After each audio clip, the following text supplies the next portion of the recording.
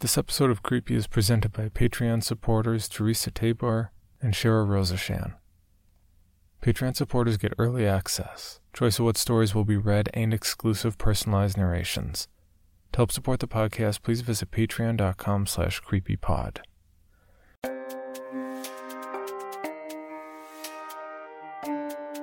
This is Creepy, a podcast dedicated to sharing the most famous, chilling, and disturbing creepypastas and urban legends in the world. Whether these stories truly happened or are simply fabrications is for you to decide. These stories may contain graphic depictions of violence and explicit language. Listener discretion is advised. Creepy presents The Bad Days, Day 22. On the Bus. Credited to Lucas Linnaeus Munera.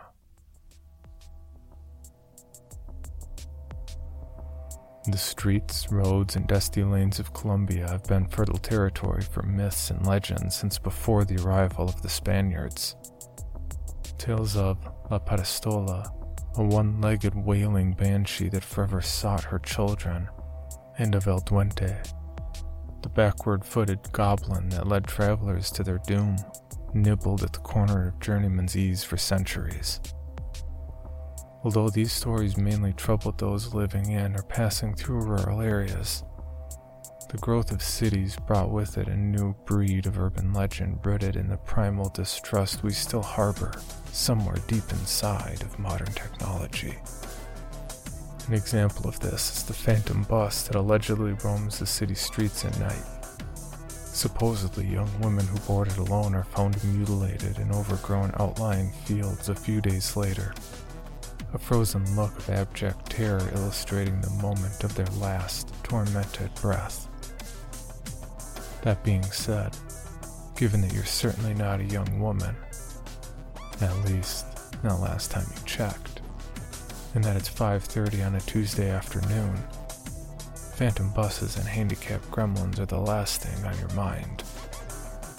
You've been using Bogota's public transportation system for over 2 decades, and your greatest concern is that traffic levels have become all but unmanageable since the latest mayor took office. However, home is about 80 blocks away, so your only choice is to wait until the right bus comes along. Walking would certainly take longer than putting up with any traffic jam. When the bus displaying the route sign you're hoping for shows up, its advertised fare is 200 pesos lower than the standard going rate these days. This usually indicates that the vehicle in question is older and a bit more uncomfortable than most.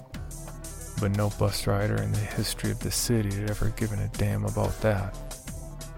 Folks that consider themselves richer and above this mode of transportation pay 7 times as much to get around by cab, and statistically expose themselves to a higher chance of being mugged or robbed. More power to them, right? Never one to avoid seeking further discounts. You ask the wizened driver if he'll let you on for 1,000. The wrinkled, musty-looking man's eyes never leave the road as he silently takes your bill and slides it in the purse hanging from the bony gear shift. Satisfied, you turn your attention to the cabin. What would make this ride ideal would be an empty seat. Curiously enough, considering the time of day, there aren't enough passengers aboard for anybody to be standing. A few available spots are in sight, so you choose one on the left, towards the middle. Both aisle and window seats are free, and you sigh contentedly as you sprawl out on one with your knee nested on the other. This particular trip should be over in no time. The driver's radio is off, and your phone's battery ran out an hour ago, so you pass the time staring out the window and watching vendors ply their wares and car drivers nod along with whatever music they're enjoying. Your position eventually starts taking a toll on your back, so you straighten up and take the chance to examine your fellow passengers. None of them seem to be riding together. given that everybody's quietly facing the front of the bus. They're also all uncommonly old. Not in the sense that they're all over 100, but in the sense that nobody seems to be under 75. You find this a bit odd, and for a brief moment the idea that you don't belong there flashes through your mind. It's a silly thought, but combined with the bus's particularly strong, although not necessarily atypical, smell of must and metal, it makes you look forward to the end of the trip. Nevertheless, there are another 30 or 40 blocks to go. You look out the window again, zone out, and let your mind go where it will for a while. The sight of Paco's Bakery pulls you out of your reverie 20 minutes later. You get up and make your way past your silent companions to the rear exit, where you hunt for the little silver button that will let the driver know you've reached your stop. As you spot it above the door, you realize that nobody's boarded or left the vehicle since you got on, which is particularly weird for rush hour. Shrugging it off as a weird coincidence, you press down on the button and grab onto the... You are sitting on your seat facing the front of the bus. What? What the hell just happened? You look around and see that everybody's still where they were a moment ago. Trying to make eye contact with them is fruitless since they all seem to be lost wherever it is that old minds wander. The thought of saying something runs through your head, but you decide against it. What would you say anyway? You were probably so zoned out that you simply imagined getting up to ring the driver's bell. That's probably it. Your daydreams are occasionally so vivid that leaving them is downright startling. Besides, you're already 2 blocks past your stop. Call it a weird thing that happened on your way home, or whatever. But for now, you should just get off the bus. There's no point in having to walk back too far. You, once again, get off your seat and head for the rear exit, somewhat unnerved by the other passengers' stoic disinterest in everything around them. There's the button, right where you remember it. Except that you can't remember it, of course, since you've never actually been back here. You probably just saw it when you got on. After grabbing onto the handrail, these bastards occasionally decide to stop on a dime when you ring. You look towards the driver, put your thumb on the button. You are sitting on your seat facing the front of the bus. A piercing chill runs down your spine, and instead of fading away, it spreads through every one of your extremities. It's not a shift in body or ambient temperature. It's the chill you feel when suddenly consumed by the level of fear that slightly precedes terror. Something really messed up is going on here. You don't know what it is, but you want out. You don't want to be here anymore. A feeling of bitter solitude is now gnawing at your mind. Whatever these people around you are thinking, they clearly don't give a damn about what's going on with you. Therefore, you once again decide to avoid saying anything and simply lift yourself off the seat, not processing the fact that you did it with less agility than should have been the case. All you want right now is to get off the bus. Besides, it's already advanced more than 10 blocks past your street, which feels like a distastefully long distance to walk. This is all secondary to the point at hand. However, you have to get off this damn thing. As you make your way back, an old lady in the back row looks up at you. Her expression tells you nothing but the way it fixes on you, on your torso to be precise, as if you were just another chunk of the vehicle, further spikes the almost overpowering sense of dread now coursing through your veins. Whatever. You can't panic. Not now. You stand at the back of the bus and instead of going for the button, yell at the driver. You yell at him to stop, to let you off, that you've already rung twice but nothing comes of it. You curse at him, telling him what he will die of and wish great evil upon his kin. But the doors remain unmoved. The man is not listening, or he doesn't care. or he doesn't want you to get off. But you don't give a damn what he wants or doesn't want, so you grab on the bars, take a step back for momentum, and send a solid kick right into the column of hinges that you are sitting on your seat, facing the front of the bus.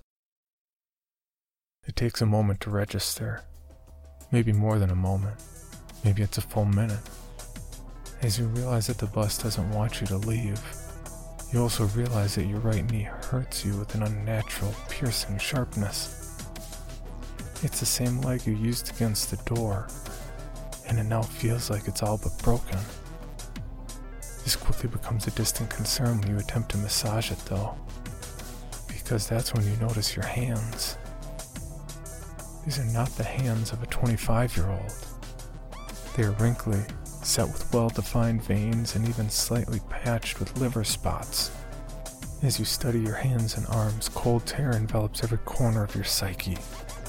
You touch your face and feel wrinkles and whiskers that didn't previously exist upon your cheekbones. Your head is patched with a few anemic strands of hair. As your fingertip grazes your coarse scalp, a spark of electricity shoots through it and down into the most private recesses of your being.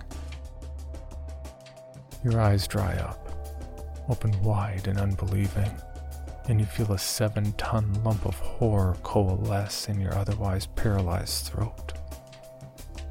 You must leave this evil bus. You must leave it at once before it finishes what it's begun. You carefully make your way off your seat, no need for any further injury, and head towards the front, towards the driver. Perhaps you can reason with him, or perhaps you can club him to death with a flashlight or something, since there are always a variety of trinkets and gadgets at the front of the... You are sitting on your seat, facing the front of the bus. It takes a good 5 or 10 minutes for you to come to terms with what is happening to you, to understand that your life is vanishing before your eyes. Your eyes are now like those of your grandmother.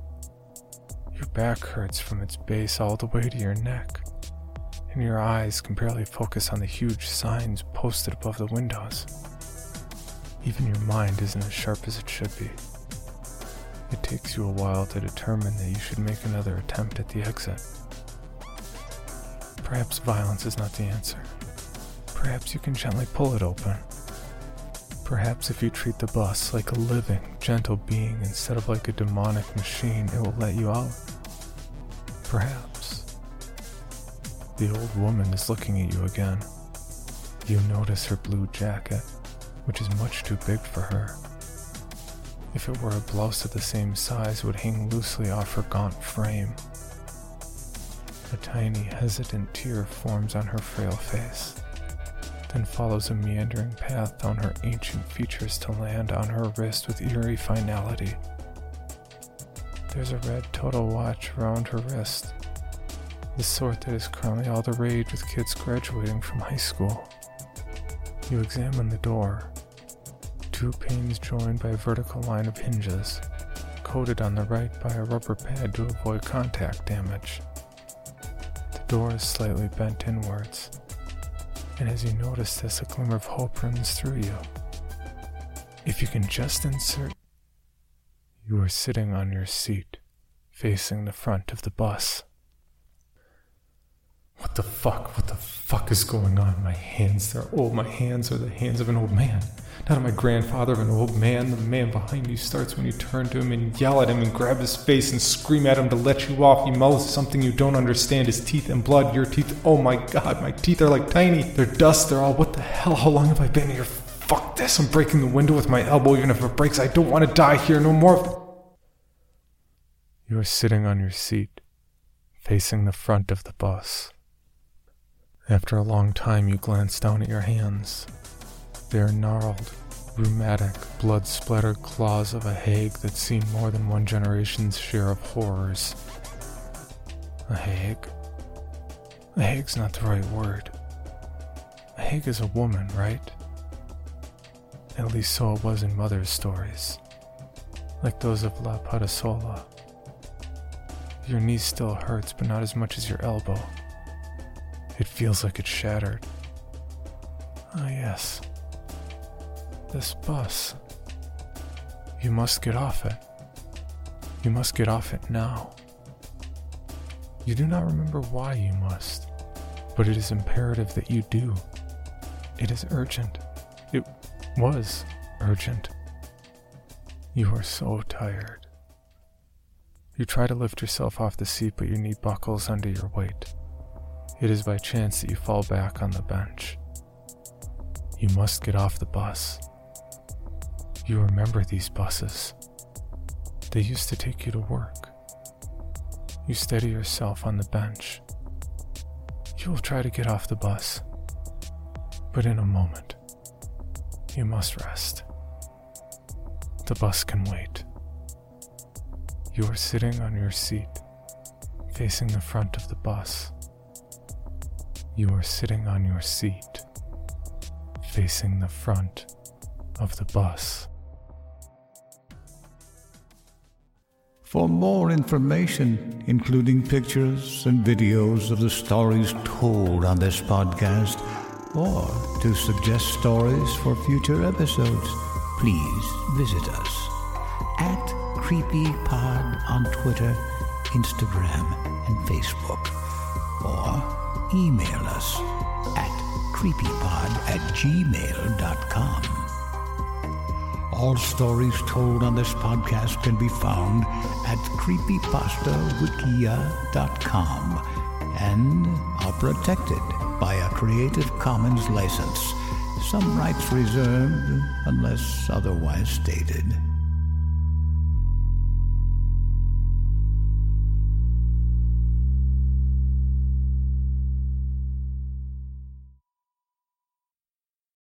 Item number SCP-5186. SCP-7160. SCP-7533. Object Class Euclid. Keter. Safe. Special Containment Procedures. Spreading across the hemisphere and kicking up vast amounts of ash and dust. The only thing I could hear was 7219 laughing. Do you remember your name?